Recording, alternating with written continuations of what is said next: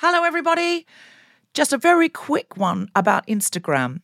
If you're on it, Meta, the parent company, is reducing the number of political posts visible to users on their feed. This is a real thing, not a hoax. So go to your Instagram profile, tap the 3 horizontal lines in the top right corner to open the Settings tab, scroll down to What You See, click on Content Preferences, open Political Content, and turn on Don't Limit Political Content. That's an option. Otherwise, you won't see almost anything we post because we are deemed political. Please do that now, or you won't even see the posts about our shows, our fun things. So if you want to see Guilty Feminist content and know when we're coming to a place near you or releasing a new podcast, do it now.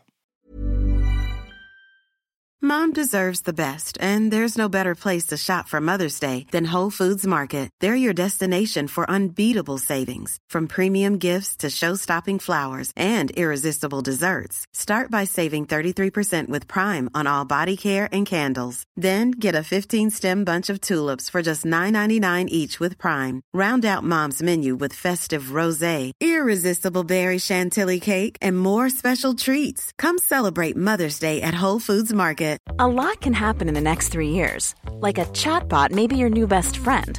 But what won't change? Needing health insurance. United Healthcare Tri-Term Medical Plans are available for these changing times. Underwritten by Golden Rule Insurance Company, they offer budget-friendly, flexible coverage for people who are in between jobs or missed open enrollment. The plans last nearly 3 years in some states, with access to a nationwide network of doctors and hospitals. So for whatever tomorrow brings, United Healthcare Tri-Term Medical Plans may be for you. Learn more at uh1.com. Ryan Reynolds here from Mint Mobile. With the price of just about everything going up during inflation, we thought we'd bring our prices down.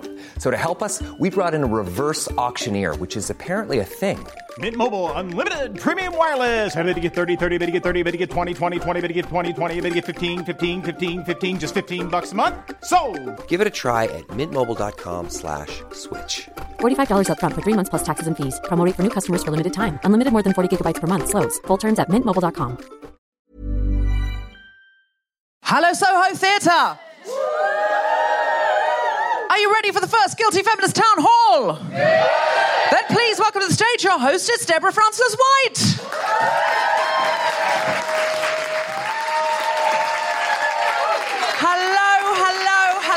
Hello, Soho Theatre. Thank you so much for coming out. It's only January 4th, but already we are here to smash the patriarchy. That's right. I have worn my Smash the Patriarchy sleeves, as you can see. Did you all have a good Christmas or holidays of any sort?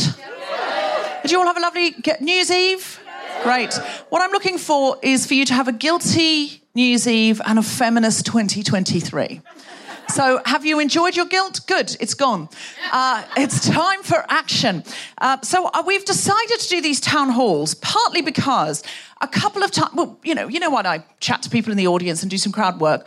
I have discovered that we have the most interesting people in our audiences. And it got to the point where I realised that every single person in my audience either has a job that is directly feminist or in some way works with social services or literacy or is doing a PhD on Virginia Woolf. Just give us a cheer if you're doing a PhD on Virginia Woolf. Yes, there's always someone. It's never not worked. What's your PhD on? Yeah. Are you doing some kind of dissertation? Yeah. It's not you. This is how feminism falls apart. It's not me. It's not my responsibility to explain. Anyway, look. Here's the thing. You are all very interesting people, and you've all got, no matter what you do for a living, we're not all defined by what we do for a living. Many of us are defined by many, many, many other things. We have a really interesting and exciting audience, and a couple of times, for whatever reason, a guest hasn't been able to show up.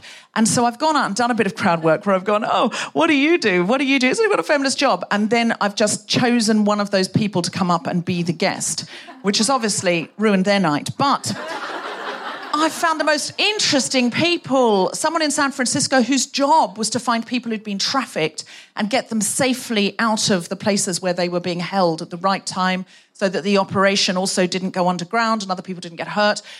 We had a brilliant A-level feminism teacher who taught us this is what you'd learn if you were at A-levels, and it was amazing what we didn't know. So I've found so many interesting people in my travels, and I just thought, look, this is the Guilty Feminist audience. I often think if we just locked the doors for 48 hours, we could solve a good 25% of the world's problems. So that's what we're going to do tonight. We're doing 48 hours. We're lock in, yeah. Lock in. Some of you have jobs, but those jobs are not as important as what we're about to do here. I just have to clean my glasses 1 second. So, what do you do? I design apps. You just design apps, so you might be able to design us an app if we came up with a feminist app. Interesting information. What's your name? George. And what do you do? I make short form stuff like music videos and commercials. You make short films, so you might be able to make us a short film about our issue tonight. You too. See, do you see what I'm saying? This is the resources that we have. Oh, are you offering me something to? I wasn't sure if you were passing me a love note or something to wipe my glasses with. Hopefully, it's both. You know it is. Okay. All right.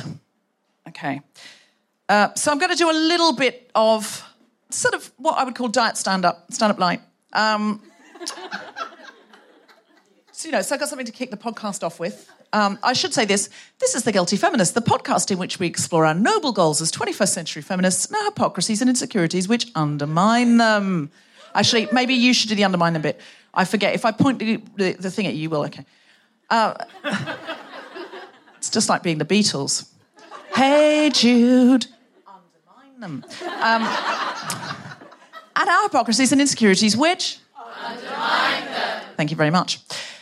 So my idea for town halls came out of a desire to try to solve problems, because I think it's really easy to be like, hey, government, you haven't fixed this problem, you suck. In the case of the Tories, that's actually fair, because they've been in power in the United Kingdom since Sex and the City 2 was released at the cinema. Since the year Downton Abbey was on television for the first time. And the year Don't Stop Believing by Journey was in the charts because Glee had made it a hit single again from its first season. Now, I'm not blaming any of the people who made these works of art for the situation we're in, but I'm also saying that just before the fall of Rome, those same works were also released by the same artists and creators. And the Romans did stop believing, so you do the Roman maths. My main point is Downton Abbey being new and Sex and the City being newly bad feels like a long time ago. I'm a feminist, but I'm as saddened by the demise of Sex and the City as I am by the fact that I have not read half of what Virginia Woolf wrote because I was rewatching Sex and the City.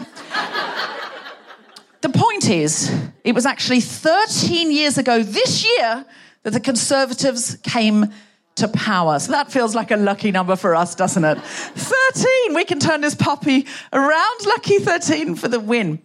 And, Tories now are constantly saying, oh, you've got to vote us back in because we can fix all of these problems. All of these problems that they have clearly made. Everyone who works for the NHS says 2008 was the year that the NHS was actually great. And they took over in 2010. They said, oh, well, it takes time. Can I just take you back to the year 2010? That was the year that Cheryl Cole released not one, but 2 albums full of songs, including Fight for This Love, which was actually good. She also, in that same year, brought out a book called Through My Eyes and a line of festival eyelashes. Now, I say make her PM. Now, she gets shit done, though. She does get stuff done. Listen, I'm not sure what her politics are exactly at the moment, but I'm just saying, and you may say she delegated some of that, and that's highly possible, that she didn't make the festival lashes herself, that she just looked at them and went, yeah, they're nice, put my name on them. But that's what being a Prime Minister is, delegation. So here's the thing. Sometimes on my show, I offer the guest the feminist magic wand. Have you ever heard me do this? Where I say, if I gave you the feminist magic wand, what would you do?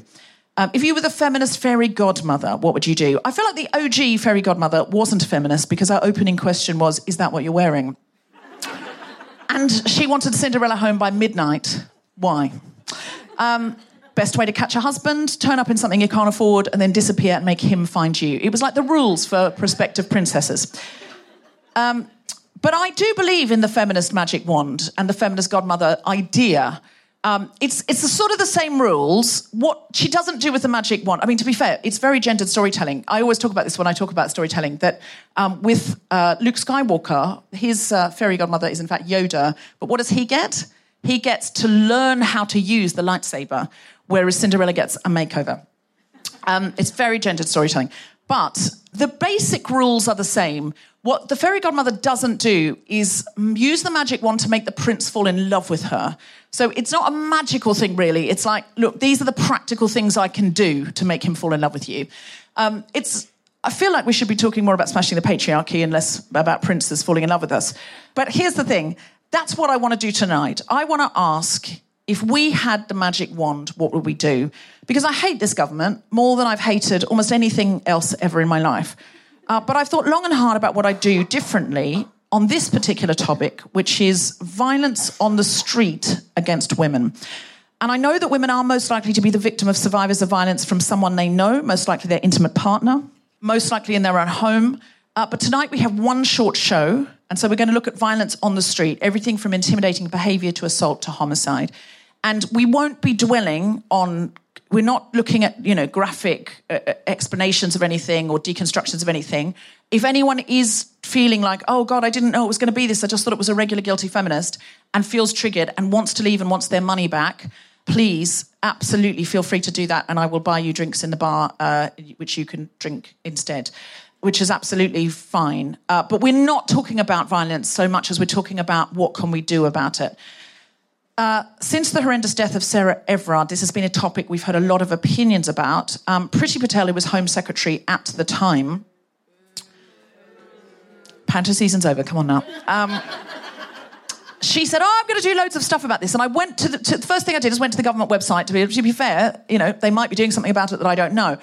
And there's a big statement from Priti Patel where she says, I am going to solve this problem about violence on the streets against women. And then I'm looking like, OK, how? What are you going to do? And she's like, I'm going to... less violence against women in the streets. No more violence. And I'm like, but how are you going to do that? And she's like, just by stopping it. And that didn't feel as comforting as I think she thought it would. So I had a look further... And one thing I found that was very interesting was ourwatch.org.au. Now, Our Watch, OURWATCH, is Australia's national research organisation for women's safety and health. And they've got something called Change the Story, which they started in 2015, 5 years into our Conservative government. A shared framework for the primary prevention of violence against women and their children in Australia. And it's really, really interesting because they've started with why? Why does this happen? And what they discovered, and they've really found evidence for this, is that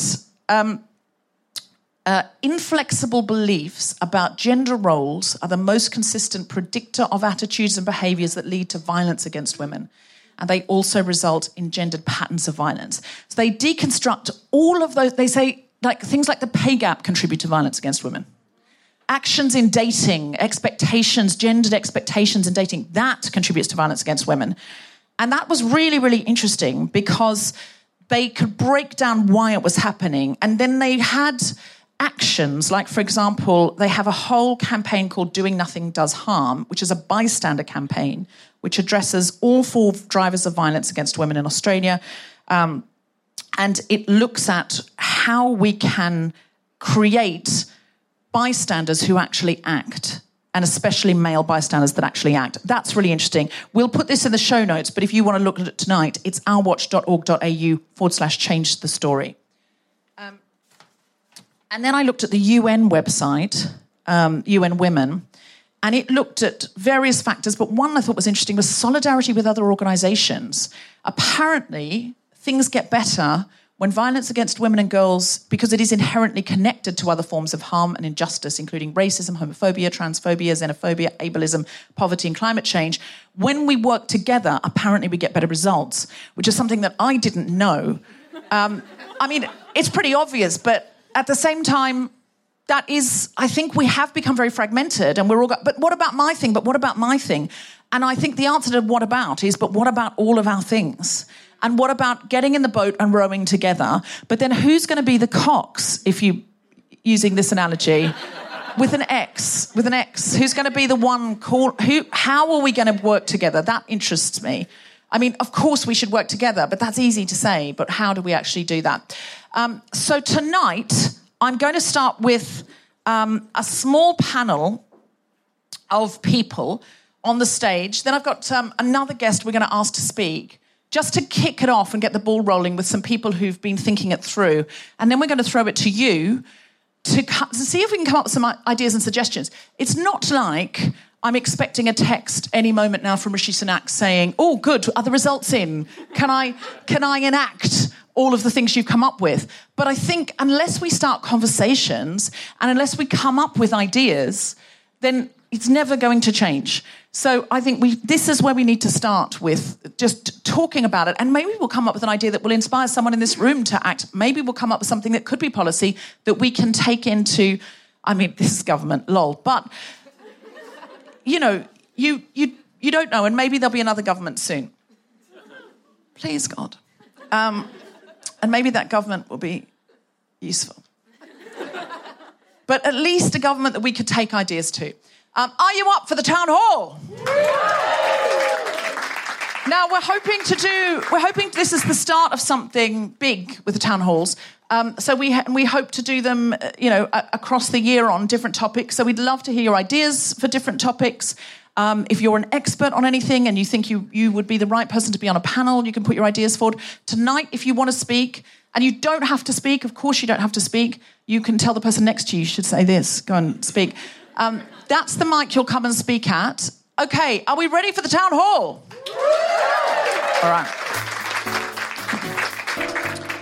Live from Soho Theatre in London, the Spontaneity Shop presents The Guilty Feminist with me, Deborah Frances White, presenting our very first town hall with special guests Lauren Levine, Tamzin Lent, Mandu, Reid and Jamie Klingler talking about women's safety in public.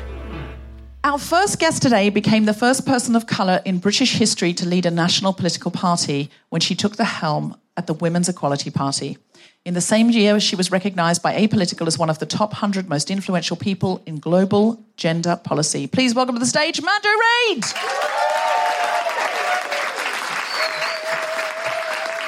There you are. Hello. Hi. She is joined by two of the brains behind Where You At, which uses indoor mapping and offline Bluetooth positioning to allow users to precisely locate and contact friends in spaces without connection. Initially launched to target women's safety and sexual assault at night, the app is a tool that brings together social and safety to make nightlife spaces navigable. Please welcome to the stage Lauren Levine and Tamzin Lent.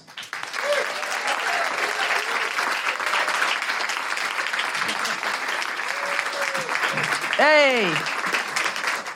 Come. So, hello, Lauren. Hello, Tamzin. Happy New Year. Thank you. Thank you.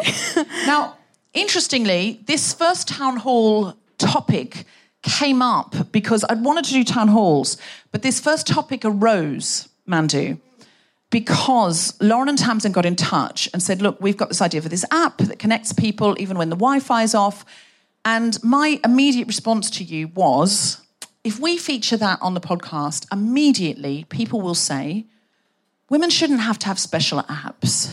Women shouldn't have to carry whistles and mace, and it's not our job to defend ourselves against men. It's not our job to be home by a certain time. It's not our job to not wear this or that. It's not our job. And your response was really interesting to me. So do you mind just talking about what you said when I said that? Yeah, so I think there's 2 points. And one is that there's a difference between what's right in a perfect world and what's right in the sense it's a world that's better than one we're in now. And I think both of us agree that we'd love Where You At to just be something that's, you use to find your friends when you've gone to the loo and you can't find anyone in a club. But because I find it at festivals, my problem with music festivals basically is I spend the whole time walking up a hill in the rain to find people who are definitely at the gin and tonic station. They're not fucking at the gin and tonic station because we're all going to see the Killers together. We're not. The Killers are already over by now because I don't have any signal anymore and I can't find them. And they, oh no, it was the other gin and tonic station. It was really big. You couldn't miss it. I did miss it, so I could miss it. That's a lie. I love music festivals. I really don't. So I think it's highly practical app. Like, don't get me wrong. I think the app is fantastic. But the safety edge to it, when I talked to you about it, you said you were philosophy students as well as app creators, which I thought that's very typical of Guilty Feminist listeners. They've always something interesting or do something interesting or having interesting thoughts. So could you talk a little bit about the philosophy behind this? So I think, again, like it would be great if Where You At could be the app that you use to go and have a wee. And in a perfect world, it wouldn't exist, but nor would charities in a perfect world because you wouldn't need them. But in a world that's better than the one we are in now, you'd have the app and you'd have charities. And I think the thing with Where You At, or the idea behind Where You At, and what I really love about it, is it's not a relative intervention. And by relative intervention, it's not something that you do to stop you getting raped, but so the other girl will. You know, when we talk about stuff like, you know, make sure you don't wear a short skirt or don't do that, what we're really saying is let the other girl get raped, which is wrong. Whereas I think what Where You At does and what's so powerful about it is that hopefully it just brings the numbers down and it just stops women getting assaulted. Because you're saying that you can find each other, so it connects you to somebody else. Yeah, so, I mean, how that works is it just shows you a map of the festival, the nightclub. It shows you where the toilets are, you know, very, like, hyper-precise. And it allows you to locate people within that venue. So see if someone's by the toilet. And because it works without signal, it means that if you do need help urgently, you can click SOS and people can come and help you out. We're in trials at the moment. And would they know where you were? Yes. Through if you have your Bluetooth on, even if there's no internet? Yeah, so they can see, you've got an SOS and they can see where you are? They can see that you're like by the toilet or by the bar or by the smoking area. And as Lauren said, like ideally that's the extent of it. It's a kind of fun, practical app so that if you're having a wee or, smoking a cigarette, people can know that, you're in that specific location.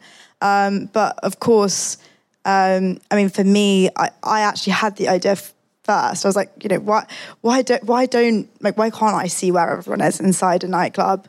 And then sort of after kind of developing the prototype for it, I was spiked and assaulted. And although, like, obviously the kind of, nature of what the app was trying to achieve is quite triggering, for me, it's like, I think this is a practical solution that can, at least do something to help people to feel a bit more secure on nights out. It shouldn't have to exist. I think it's sad that that we're in a world that it's not just a practical app, that it has that safety edge. So you're thinking of this as a sort of short-term solution to making women feel, A, just more connected and, hopefully nothing terrible happens. But if something terrible does happen, it's something that if on the night that you were spiked, do you think you would have been able to use it? Yeah, so I mean, I had to actually look at like CCTV footage of me the following day because I had a full police investigation.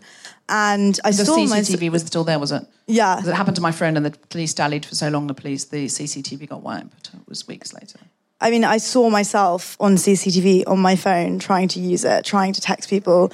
I called my dad at 4 a.m., but I think for me, it just showed that I clearly did have some capacity to use my phone. So, there could have been something I could have done to at least, get in touch with my friends and let them know that I needed help. Reception. Well, firstly, I'm so sorry that happened to you.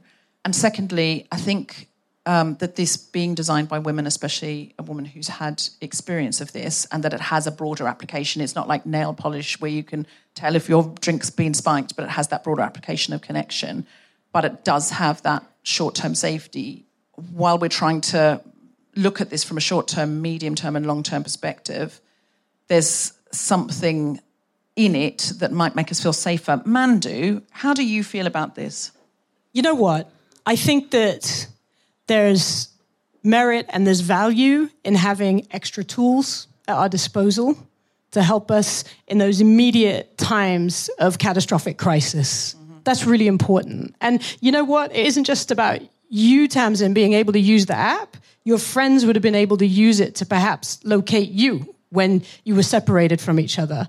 It's important to build in safeguards so the app can't be used for malevolent purposes. What you don't want is gangs of abusers being able to use the app in a way that actually contradicts the whole purpose and intention behind it. But I think we've got to be really clear, and you've paved the way for this, Deborah, in what you said by talking about short, medium, and long term.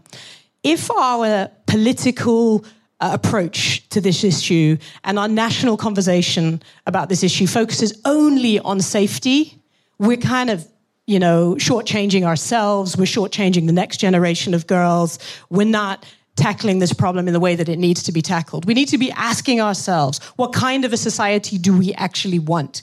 And we got to think about the concept of safety, but actually, and you two are philosophers, this will make sense to you, think about freedom.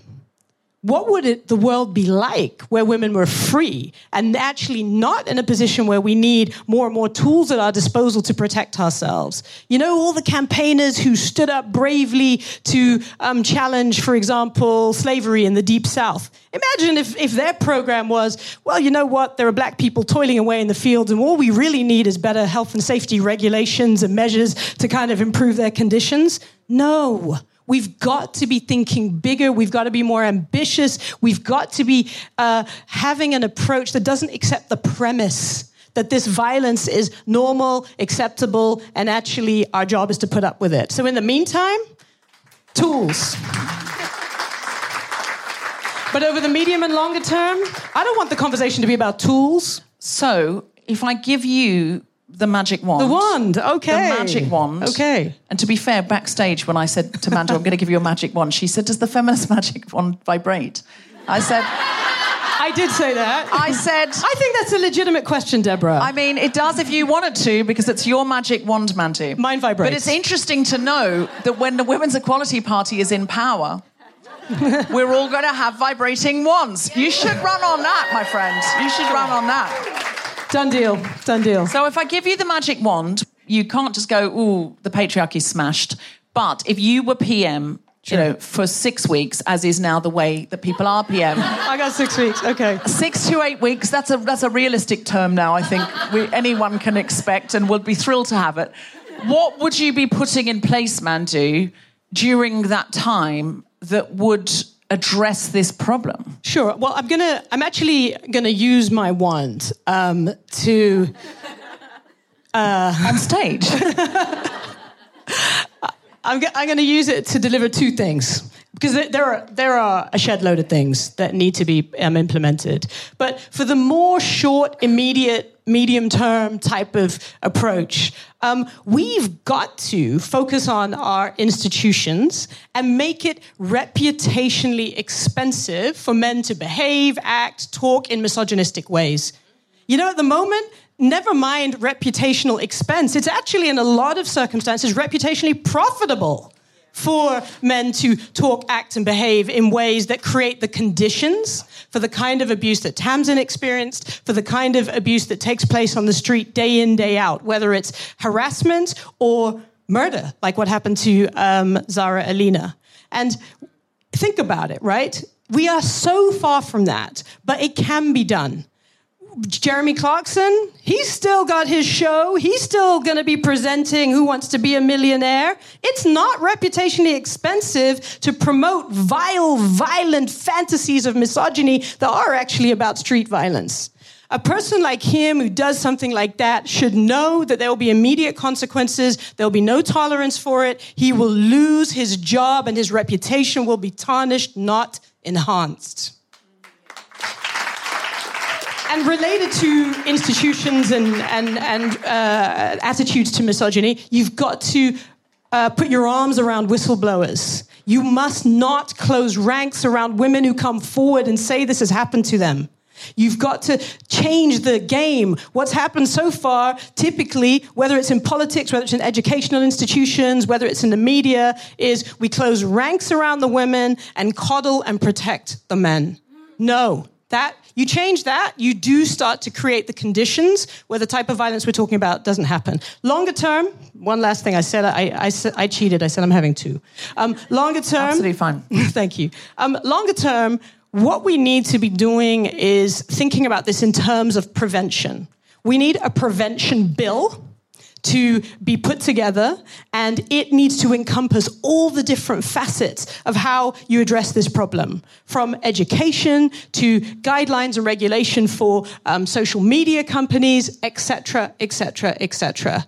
Now, legislation alone is not going to cut the mustard for us. So while that legislation is going through, you can do things like I'd wave my wand and have a person with a feminist perspective on the School of Governors, governing body of every single school, primary and secondary school, so they can advocate for girls. They can start to create a change while we're waiting for this bill to go through in what's normalized in schools. Legislation by itself doesn't change norms, but practice on the ground and people advocating on the ground does. We got a youngster in here. Her name's Amelia. She's from Wales. She's 14 years old. She campaigned locally to push her, the government in Wales to include primary schools in the review that they did following Everyone's Invited. A 14-year-old did that. Every single one of you could do that in your local schools. Demand that the school has a much more sophisticated approach to dealing with the harassment that we know is so rife. So in your short term, you want us to advocate for our local councils, our schools, to provide more. In the short term, you also want to make it reputationally expensive for men to advocate violence against women or act in ways that are harassing. Jeremy Clarkson being a prime example of someone who just wrote something really, really vile about Meghan Markle. And it was, the response from the public was, that's vile, but he's still going to go on and present Who Wants to Be a Millionaire. And you know that he's the one that most likely to come out of that a millionaire more than anybody. Do you have anything medium or long term that you would like to talk to us about, Tamzin and Lauren? I mean, we were discussing before, I think, for me, it's definitely education in schools. I completely agree. I think it's also like sex education. I think we need to tackle pornography. And I think that a lot of a young generation are being like essentially radicalized by TikTok misogyny, by, you know, short clickbait videos of Andrew Tate. Sorry, that was a bit of a big array of different things, but I think I'm very worried for the next generation of young men. It's really terrifying to see how quickly they can become radicalized, essentially to hate women and to see women as objects. I think I've got a slightly different one, but I think in the medium term, one of the things that I'd really like to see made is just the economic case for tackling sexual assault, because it is a tax, and it's a tax on so many people's energy and time. And you know, if people aren't going to listen to the kind of moral arguments that it just is the right thing to do, because people don't seem to, it costs so much money because people are spending time dealing with these issues, spending their energy having to recover and to fix themselves. And it's just a waste. And like, if you have to do horrible capitalist object, if I've only got 6 weeks, because that's the average tenure at the moment, that's what I'm going to do. Yeah. That is the thing, that governments know that over a long period of time, it's beneficial to society, and even when you look at the bottom line, if you're looking at it from that capitalist perspective, it's better to invest. But they are worried about getting in power in the next 4 years so they make popular decisions. And so although they know that in 10, 20 years' time, things will be different, if they're not interested in that, they're interested in now all of the time.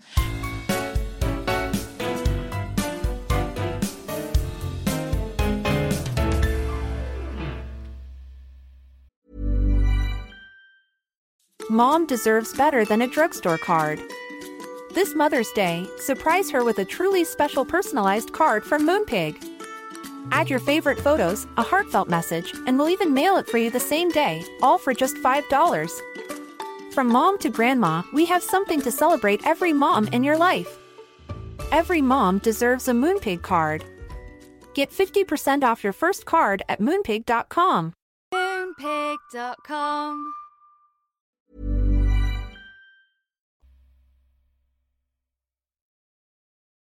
Hello, Guilty Feminists of Dublin, calling all gay Michaels. We will be back in Dublin, but this time at the Sugar Club on the 24th of January, 7:30 p.m, and I will be coming over with Alison Spittle. We'll have some incredible local Dublin guests, as always. We will also be back at King's Place in London on the 26th of January. We are doing 2 episodes back-to-back. One is with Carrie-Anne Lloyd, talking about grief and her new book. She is an absolute master at this topic. So come along, because it's a wonderful, warm place to discuss it. Whether you've experienced grief, are experiencing it now, or will experience it, this will be a wonderful show.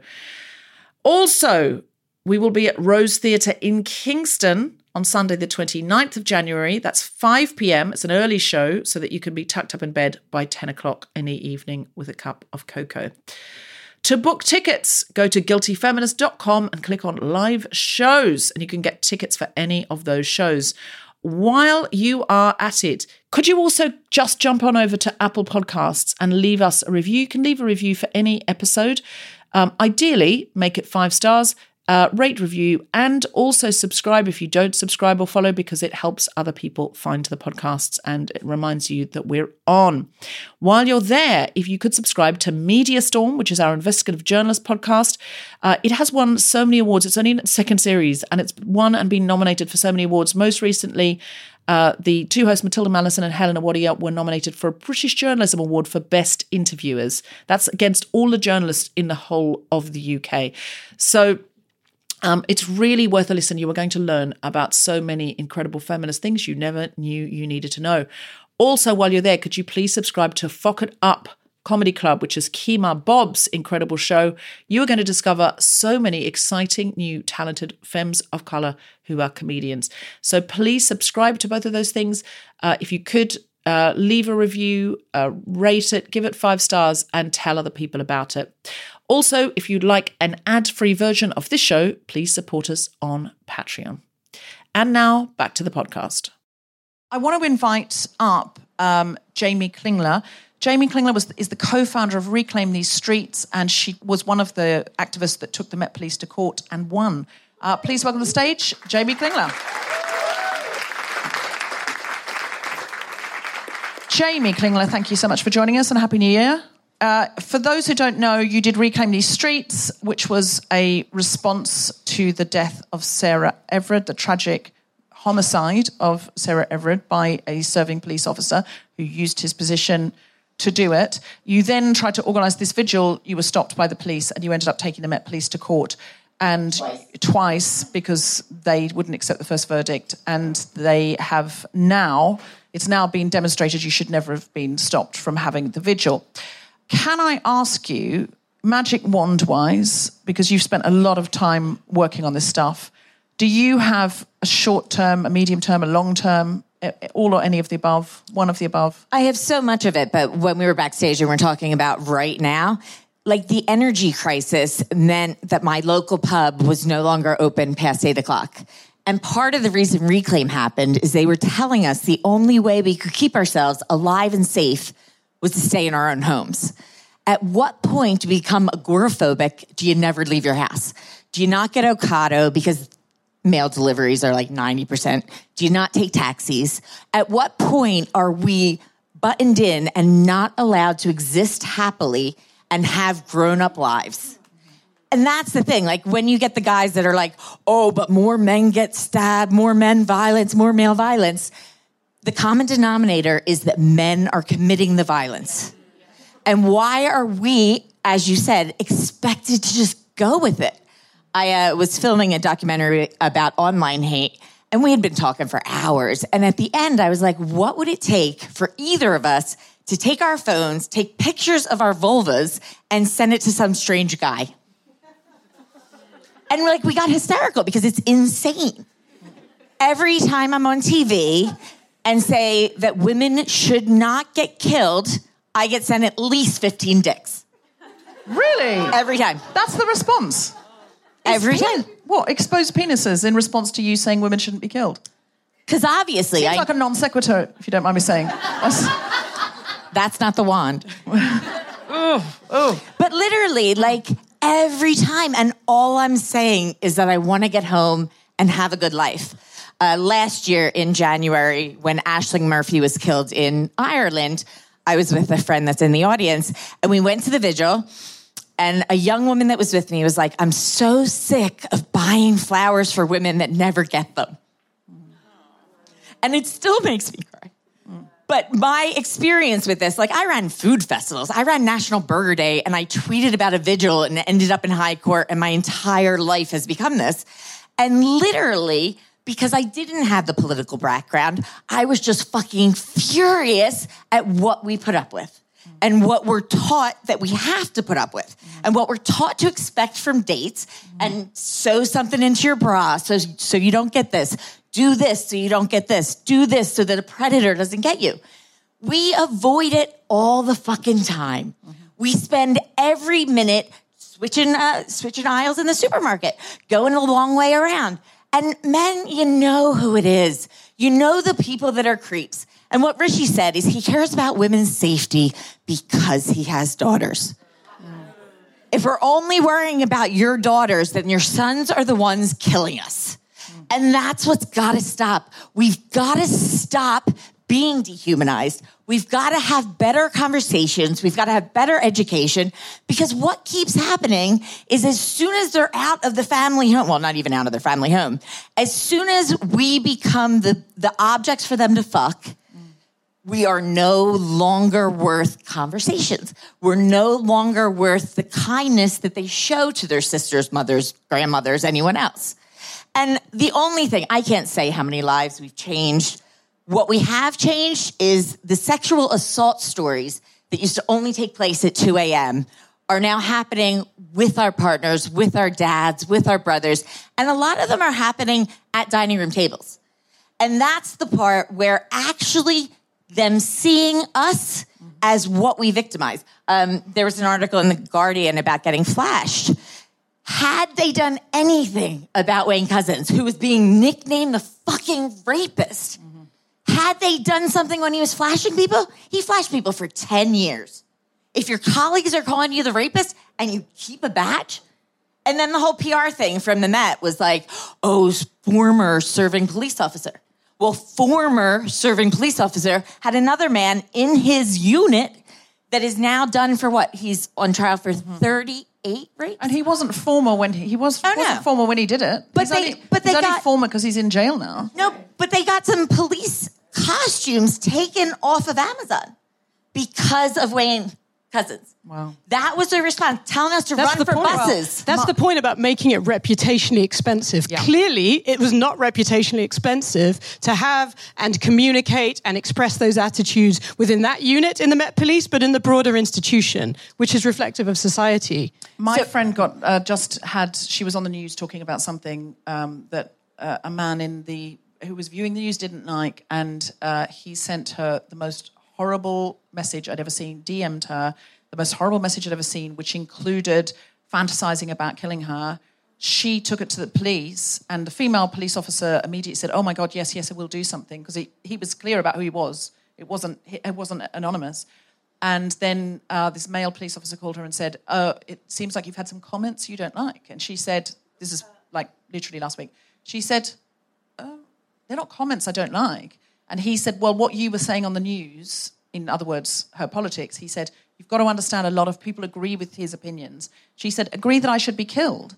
And he went, oh, no, but, not that so far. He said, we won't be taking it any further, and they know where he is. And I said, but what if he's got women buried in his garden? Like, what if he's got stuff on his laptop? Like, they need to go around there. And that police officer's name was Wayne. And I said, I would be saying to him, if I were a police officer called Wayne, I heard anything that sounded even vaguely misogynistic, I would be, we know what goes on in those WhatsApp groups. So, it's also about who you belong to. So, I had a fake OnlyFans account done of me and close-up videos of vulvas, so I couldn't say whether or not the woman in them had consented. And when it got press is because it was sent to my father. It didn't get press when it was just me being violated. It got tons of press and made American press when it was fake porn of me being sent to my dad because I am still his. And that's part of it. The police closed that case. This is it. This is the fundamental point. Violence against women in all its forms, whether it's on the street, whether it's in the home, is a cause and consequence of women's inequality, of our lower secondary, second-class status in society. So to address it, you've got to have a holistic approach.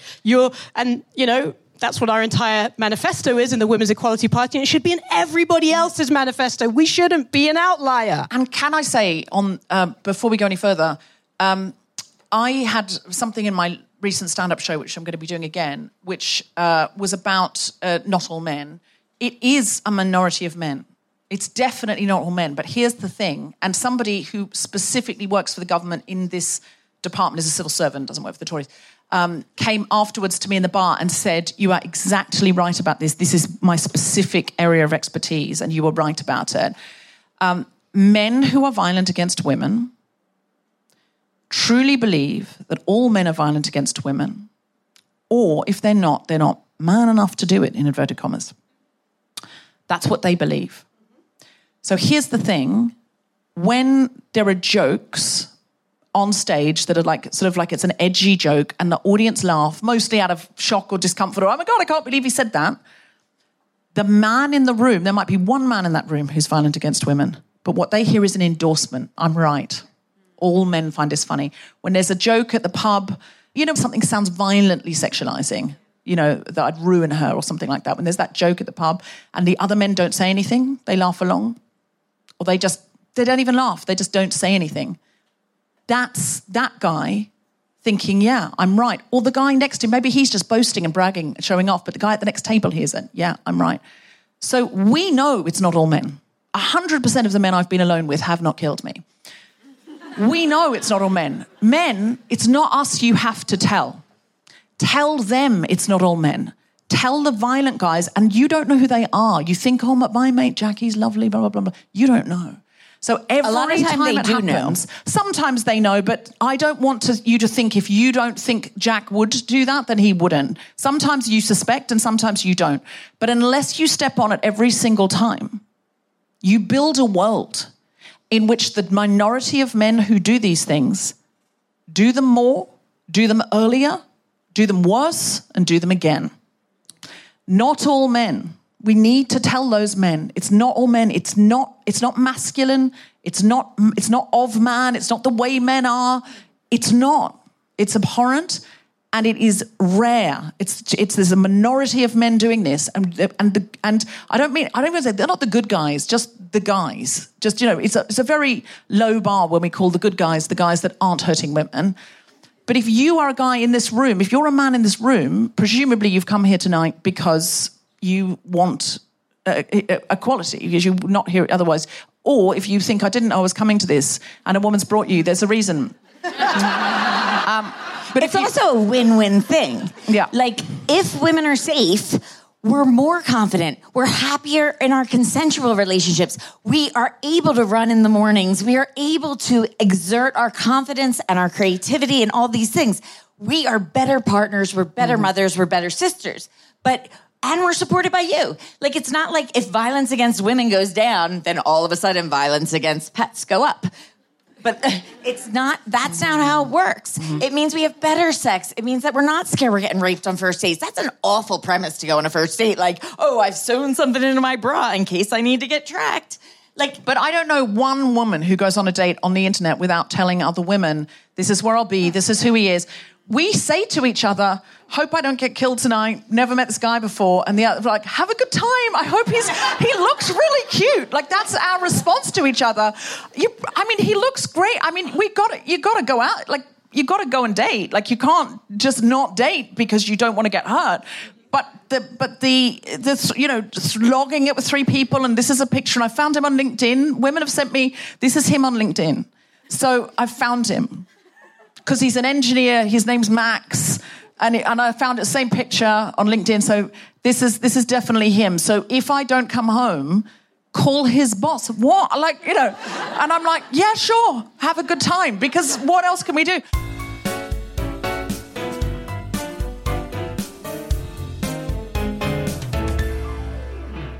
So So I think we need to throw it open to the floor, and that doesn't stop us responding. Let's hear it. Who feels they've got something to say? Either they want to use the magic wand, or they want to respond to something we've said. You might want to disagree.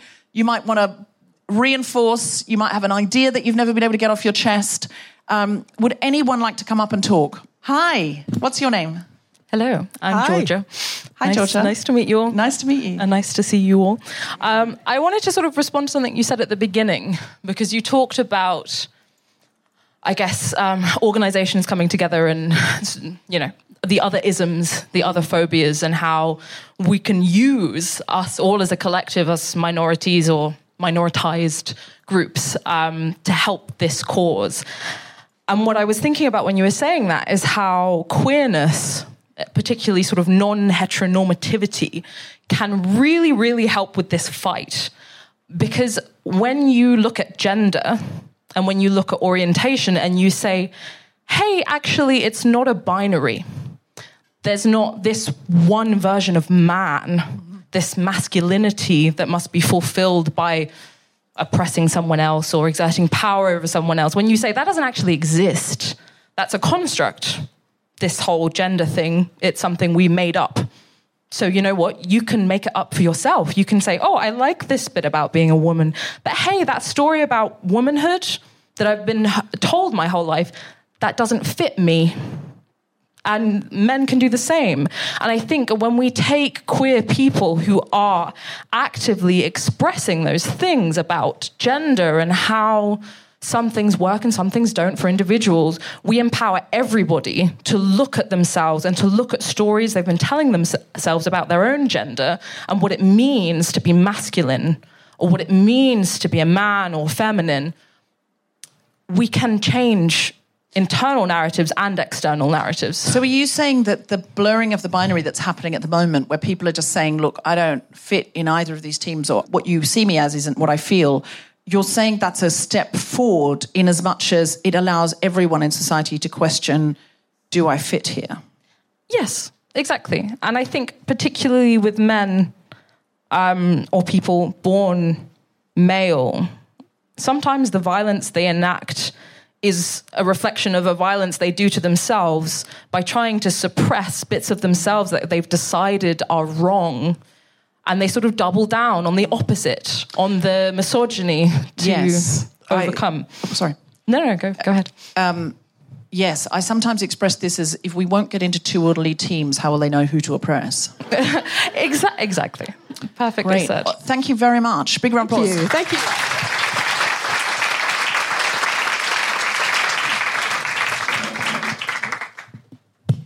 Hello, everyone. I'm Sarah. Hello, Sarah. Hi, Sarah.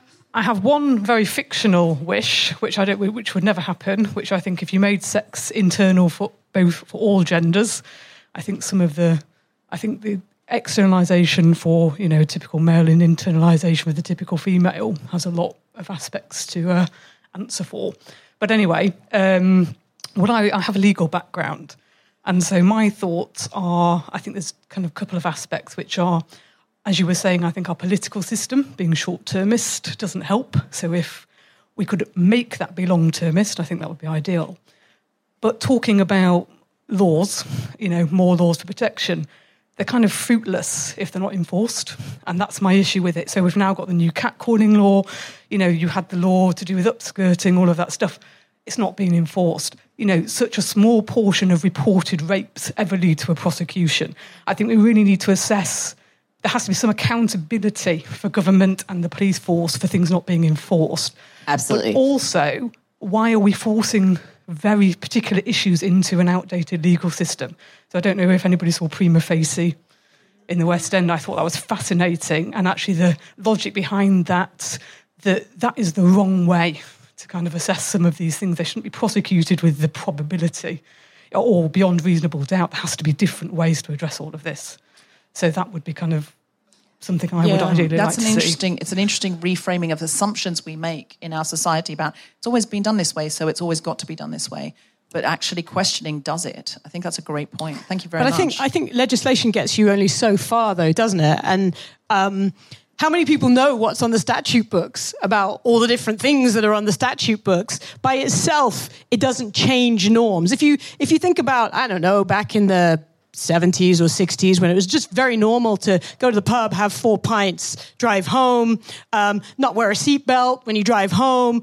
The laws changed around that, but that was accompanied by a really full-on holistic approach to changing what the norms are, to making it so that actually it's going to be frowned upon, Deborah, if you get in the car after 4 pints and don't put your seatbelt on. Whereas prior to that, you change the law, but if that's all you do, everybody just carries on as normal. So this is about a whole cultural and systems change approach, but it's expensive, it takes commitment, so the political short-termism that we've got is a huge impediment. But it also gives them something to write about. So this whole idea that somebody's going to get arrested for staring at me on the tube when they actually don't give a shit if I get raped. Like, we're at 1.7% of prosecution rates. No, like, GMB asked me to come on about the staring on the tube thing, and I was like, I'm not wasting my fucking breath. I want you to actually do things that make me safer. And in the year after Sarah was killed, watershed moment, absolutely nothing was demonstrably done. Both the government and the mayor's office came out with 2 campaigns and videos the week that she was killed a year later. That's all that happened. Hey, none of the mayoral candidates came to the one and only hustings on ending violence against women and girls during that mayoral campaign. I was a candidate, I was there, but none of the others showed up. So it shows you they don't actually feel the pressure. Yeah, it's literally everything that gets said is like women's safety is a PR issue and they want it off the headlines, but they don't do anything to actually make anything any better. So we need pressure so that it is, as you say, reputationally expensive for politicians not to address this. Is that But let's also show them that there is support for these things. Mm-hmm. But that's like the 888 thing. So you want me to call 888 because 999 doesn't work. By the time I'm dialing 888, I'm dead. And this is the thing, like the real world consequences of the decisions to not make misogyny a hate crime and not have it as a mitigating factor. They decided, as Boris said, it would take too much. It would overrun the police. Okay, so if murder overrun the police, then we just legalize it. Yeah. I mean, we are literally talking about murder. This is literally what we're talking about. It's like, the police are busy. Are they? With all the WhatsApp groups they have to keep up with all the racist jokes they have to put in the WhatsApp groups, I guess I see. They don't have all that much time to be taking our complaints, our death threats seriously, apparently. So today, I got a call about a Bournemouth police officer, senior police officer of 25 years. He was found guilty of gross misconduct for having 3 simultaneous affairs with trainee women in the office. Which, how do you have that much time? How do you have the time? Well, I suppose they have the time because they're not dealing with any of the murders, but... So he was allowed to retire on full pension. What? He was granted anonymity forever because of his welfare. And now he's teaching management and coaching. And he's literally running management and coaching sessions on how to be an excellent manager. Wow. And and they know, like the people calling me today know his name, and he can do any of this and doesn't have to pay the piper. Doesn't have any consequences. I mean, it's a wonder he's not hosting. I wish I knew his name because I'd be announcing it right now. Yeah. Can we give him his own game show? Dial 999. See if anyone answers. Has anybody else got anything else that they'd like to say from the floor? What's your name? I'm Yasmin. Hi, Yasmin. I'm a huge fan. I have a really simple request with the Feminist Magic Wand. I'm a script writer, and I would love to see more content where we have people vocalizing consent. Because rape fantasies are very real, and I'm really tired of seeing content on TV that shows bursts of lust where people suddenly come into one another. I don't find that sexy.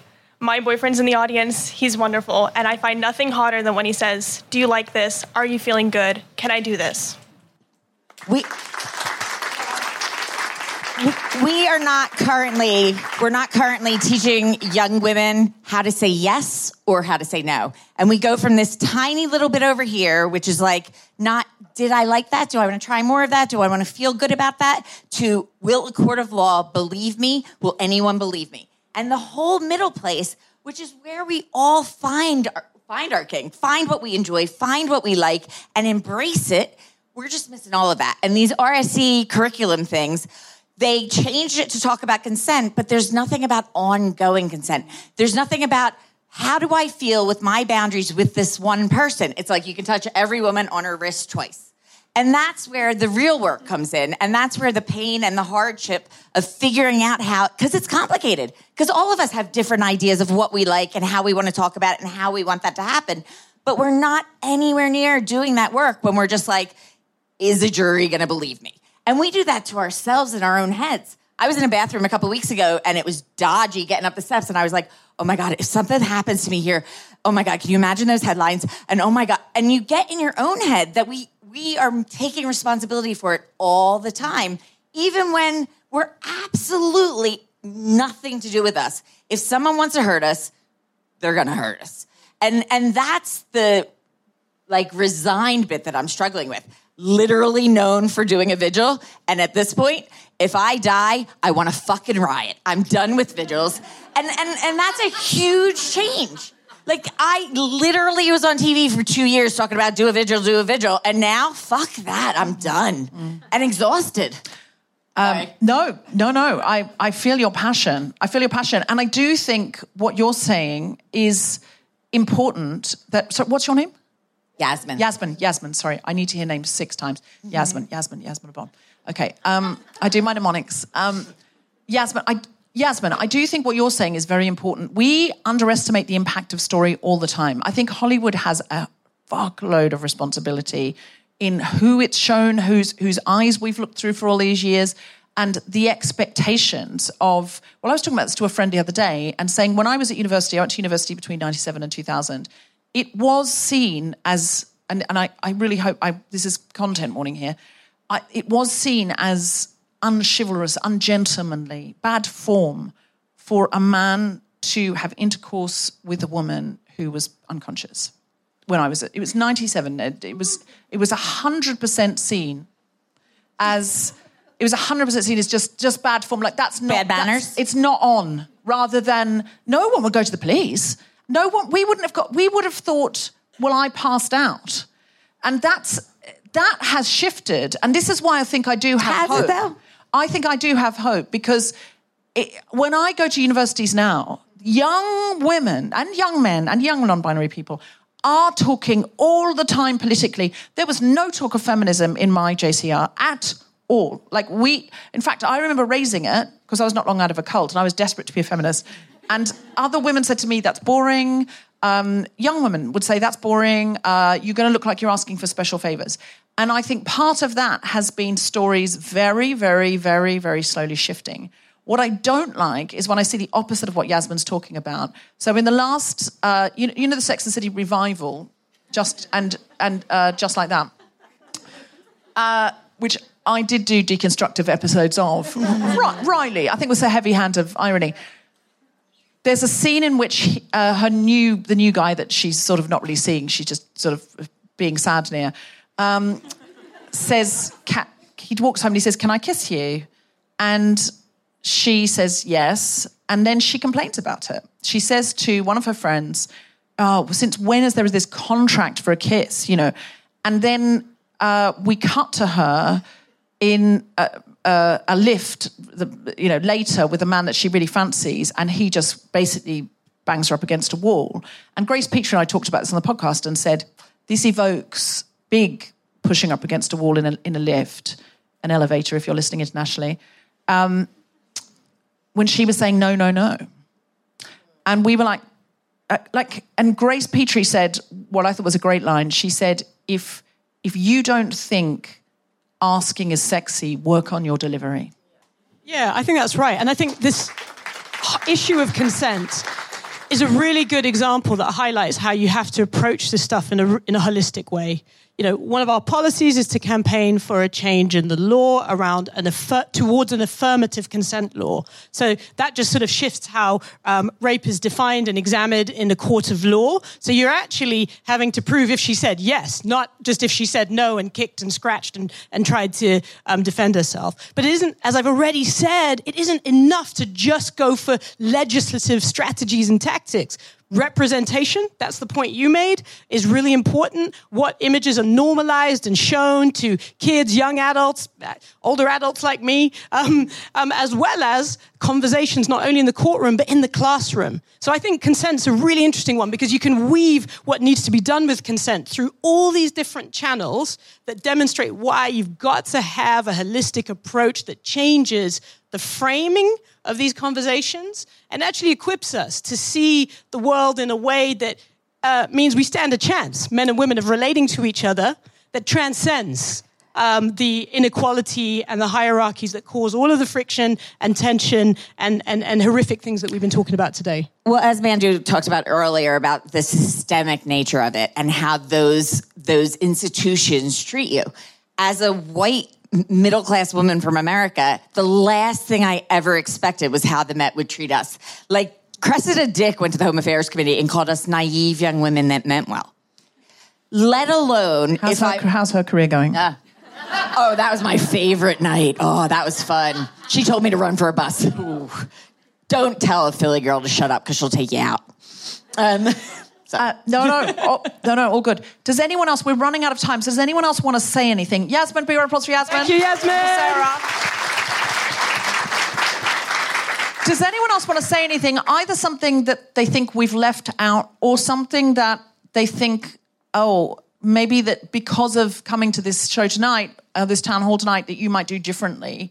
Because I do want these to be practical. I do want us, we'll all go away and we'll filter it. We'll percolate for a week or so. But I do hope stuff comes out of this. And if you do anything or you change anything or you have any conversations outside of this, please feed back so that we can share it. Because I do want things to move on because of the town halls. I want them to start with conversation, but I don't want them to end there. So does anyone else want to say anything? What's your name? Melissa. Big round of applause for Melissa. Sorry, I just had to say Melissa McCarthy. That's how I do my mnemonics. Otherwise, I don't remember. So I'm going for the extra step so I can reach up to the microphone. Excellent. I just wanted to say for the first guest that you had on, that not on keeping of feminist safety, but that app is a great idea. As someone who regularly falls asleep in toilets, I think it's very helpful. It's called Where You At, not Where You Shat. But wouldn't that be a great rebrand? I mean, could there be a spin-off, Yasmin, Lauren and Tamzin? Yasmin would like a spin-off. Okay. So it's nothing particularly groundbreaking. Melissa, fuck. Let's hear it, Melissa. God damn it. Don't worry. I'm always one behind. I do think it's a neurological condition. I have to go and get tested. I've named dyslexia. Sorry, I'll say that again. Melissa would like a spin-off. Could you laugh for the podcast because... Not that loudly. Now it's going to sound sarcastic. We want a medium-sized chuckle. Okay. Melissa would like a spin-off. Strong word. Sorry, Melissa. Sorry. So it's nothing particularly groundbreaking, but I would just like to say that, so I am married to a man who is lovely and was raised by a very feminist mum, and I don't think that he would particularly describe himself as a feminist. I mean, he does, but I think it's kind of one of those things that, like, everyone here would describe themselves that way, and, like, I think sometimes we think we can bore people that we're talking to with our ideals of different things, but dating someone who was brought up in that way made a big difference. Reason why I married him. So I think it's kind of one of those things that, like, you can see that, like, as a young man that was brought up that way, made a big difference. So it was more like nothing groundbreaking, just reinforcing the norm. I think it's a really good point, Melissa, that how people are raised, it doesn't always work out. But you were saying, Mandu, backstage, there's a lot of evidence that it comes from, and you were saying this too, Jamie, that there's a lot of evidence that men who are brought up in violent households where violence was the norm can turn out to be very anti-violence because that was their experience, can turn out to be somebody who just, leaves that behind entirely or advocates against it, or they can turn out to be somebody who continues that on. And there's a lot of evidence for that. So we need to be addressing violence in the home, and we need to be funding that. And all our funding's being withdrawn. Apparently, Rishi Sunak's suddenly saying we all have to do maths to 18, but we're not teaching young people who may be from violent homes to unlearn that. That's the most important thing we could possibly be doing. Every woman that's been killed in the public in the UK, every single one in the last 10 years, their partners have been abused. And we know... Every woman that's been killed by a partner? No, every woman that's been killed in public. Oh. So Wayne Couzens' wife was abused. I see. So all of those people have been abused, but when we don't listen and we don't support and we don't care about violence in your home, violence begets violence. And when we ignore those women and we ignore the children from those marriages, we keep repeating these cycles. And it's exhausting. But like every school shooter in America, every big thing that happens, the women in their homes were abused by them. And we know that. Mandu was talking about the statistics. We know that. And that's not to say if you're a survivor of abuse, you're violent. No. And I want you to hear this. You know, many, many, many, many people who are victims of violence themselves are not violent. And many people are anti-violent. Especially many men are anti-violent because they were the victims of violence. But there is a correlation, and if you're a certain kind of person and in certain kind of circumstances, you don't have another kind of support network, all sorts of things can factor in. But I think it's a really, really great point. Yeah, Melissa's talking about the positive role model. I was really worried that you misheard me. No, sorry. Just saying it's important. Like if you raise feminist sons, that they're nice to date. I did like that you said we can't bore people into becoming feminists. I disagree. I try. I had a taxi driver on the way here. I got on the cab and he said, and I said, so theatre. He said, oh, what's the show on there tonight? And I said, it's called The Guilty Feminist. And he went, I won't ask what that's about. And I went, oh, it's about feminism. And he went, and I said, would you call yourself a feminist? He said, oh, no. And then I tried to convince him that he was. And because I said, well, do you believe in equality for the genders? Because if so, I would suggest that you are a feminist. And he went, well, the world's unfair, isn't it? And I was like, well, it doesn't have to be, though. And I pointed out that he wouldn't have a weekend unless someone had campaigned for that it wouldn't be equal marriage unless someone had campaigned for that. Did you take him to the dark side? Did I take him to the what? Dark side, like feminism. I see.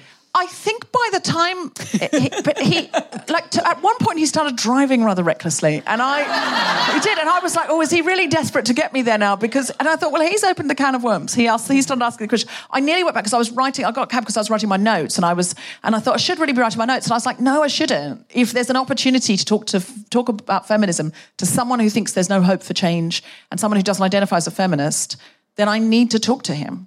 And I talked to him about, because he was black and I was white, I said, look, there are all sorts of inequalities, privileges that I have that you don't have, and I should be fighting for that as much as you should be fighting for gender.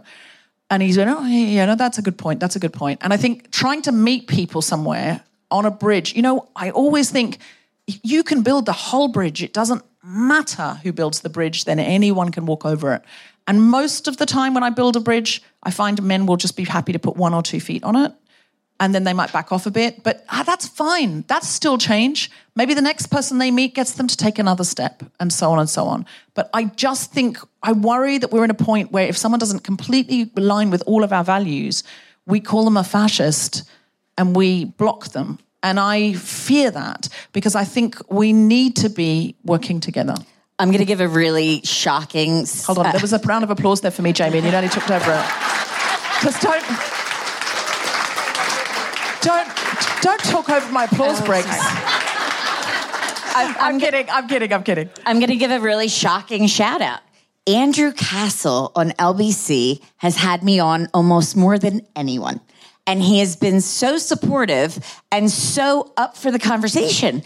And my whole thing is I can talk to this audience really easily. But if I get conservative men over the line, then I'm changing the barometer a little bit. And that's the audiences where I can actually have those discussions change. None of you guys are going to go out and be like, oh, now I'm a feminist. You're already in my part. Look. Yeah. When I go on the radio in like national or in other parts of the country, I almost invariably talk about when immediately the radio, whoever's interviewing me about the guilty feminist will go, feminism, a lot of people don't like feminists, feminism, defend yourself, and I usually start talking about ways in which the world is unfair to men, because I think if men are listening, they'll be surprised by that, and they might cheat. I'm sure I've never had a complaint from women. I sometimes think, are women going to complain, like, you had this platform and you talked about me? But I think I can't just be preaching to the choir all the time. I have to be saying, well, hold on, let's look at, who goes to war? And, admittedly, who starts those wars? Men. But unless we start with that conversation about, I often say white women are the least criminalised people in the whole world, because if I am with a white man and I have some drugs on me going through the airport accidentally, not that that's happened. You said accidentally. Yeah. I said accidentally. It's an accident, okay? And I go, oh God, this is my friend's jacket or whatever. I am much more likely to just have them taken off me and go through than a man. Certainly much more than a black man or a brown man, certainly much more than a black or brown woman. And so looking at that and saying that's an inequality that it's my responsibility to fight, but it is men's responsibility to, when they hear these jokes in the pub or the way men are talking about specific women, to say, dude, that's not cool. Because if I say it, I'm already the other in that situation. So I won't be listened to. I'll be mocked. I'm already not credible in that conversation. So where do we have credibility? It's always coming back to Henrietta Lodge. Where do you hold power? And so I hope you've heard something tonight that really rings a bell with you about where you hold power. Hopefully people will go away and try and do different things, contact MPs, schools, have conversations with friends. I don't know where you hold power, but wherever you hold power, try and take this conversation out into the wider world. Before we go, I should have a big round of applause for Melissa. Thank you, Melissa. Before we go, Lauren and Tamzin, can I just ask you, where you at with where you at? How soon might we be able to get that app? Because I think that app's just very useful, taking safety out of it just for convenience. There's an app developer sitting in the front row, but you might not need that. You may already be your app developers yourself. You don't need a man to help you. I'm so sorry I even suggested it. Would you like a man to help you with that? That's what I'm asking. Where we're at, we're in trials right now. We're actually launching in Nottingham, which is our kind of key student city. We're working with Nottingham Trent Student Union and several venues in Nottingham to get that pilot off the ground. It's live, it's downloadable there. And we're also working with a number of venues in London, XOYO. Obviously, it was the general manager of the chain is a woman who was like, this sounds like a great idea. So XOYO is our kind of key venue in London, as well as E1.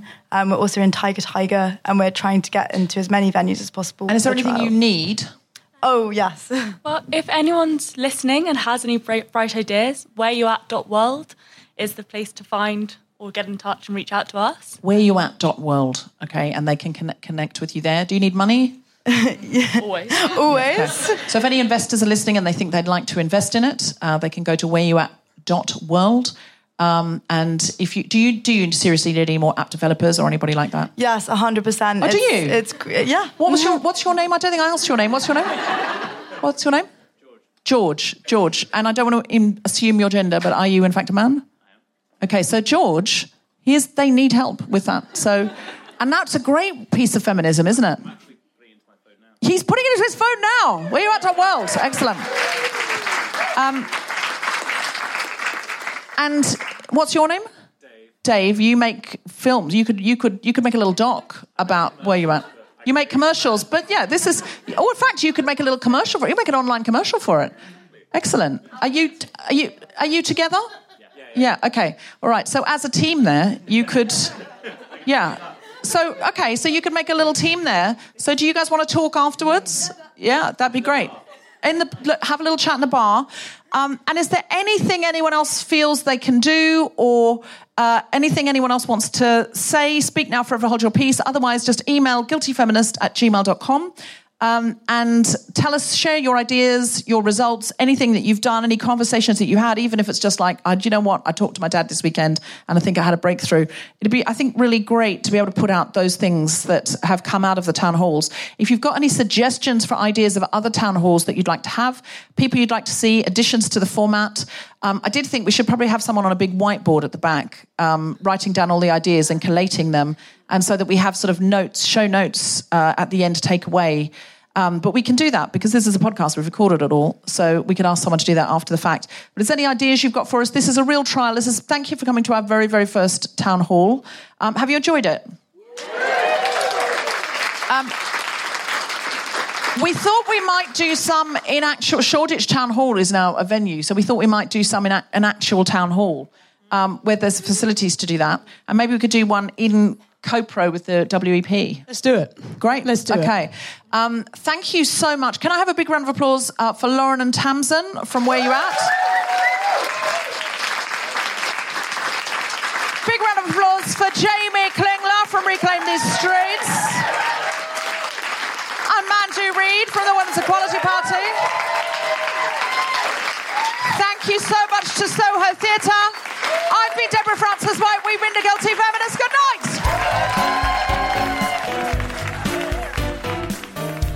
You have been listening to The Guilty Feminist with me, Deborah Frances-White, and my very special guests, Lauren Levine, Tamzin Lent, Jamie Klingler, and Mandu Reid. The recording engineer was Grundy Lazimbra. Music was by Mark Hodge. The producer was Tom Salinsky for The Spontaneity Shop. Thanks to Rachel Craftman, Gina Dicio, Zainab Mohammed, and everyone at Soho Theatre, as well as all of you for listening. For more information about this and other episodes, visit guiltyfeminist.com. You were in the wings, so I was looking that way, and then you came out. This is it's very good because it's keeping me on my toes. Yes, let me hand you one. There you go. Very eager. Listen, I like women who come up here and demand a mic. Imagine if you sat there all night going, I didn't feel I could ask for the mic. Very loud voice. Yeah, but it won't sell to the podcasters at home, the listeners at home. They will only hear because that it records through here, so you got to use it. Bear that in mind. She is joined by two of the brains behind Where You At. The Guilty Feminist is provided exclusively from Acast. Find it wherever you get your podcasts. Mom deserves better than a drugstore card. This Mother's Day, surprise her with a truly special personalized card from Moonpig. Add your favorite photos, a heartfelt message, and we'll even mail it for you the same day, all for just $5. From mom to grandma, we have something to celebrate every mom in your life. Every mom deserves a Moonpig card. Get 50% off your first card at moonpig.com. Moonpig.com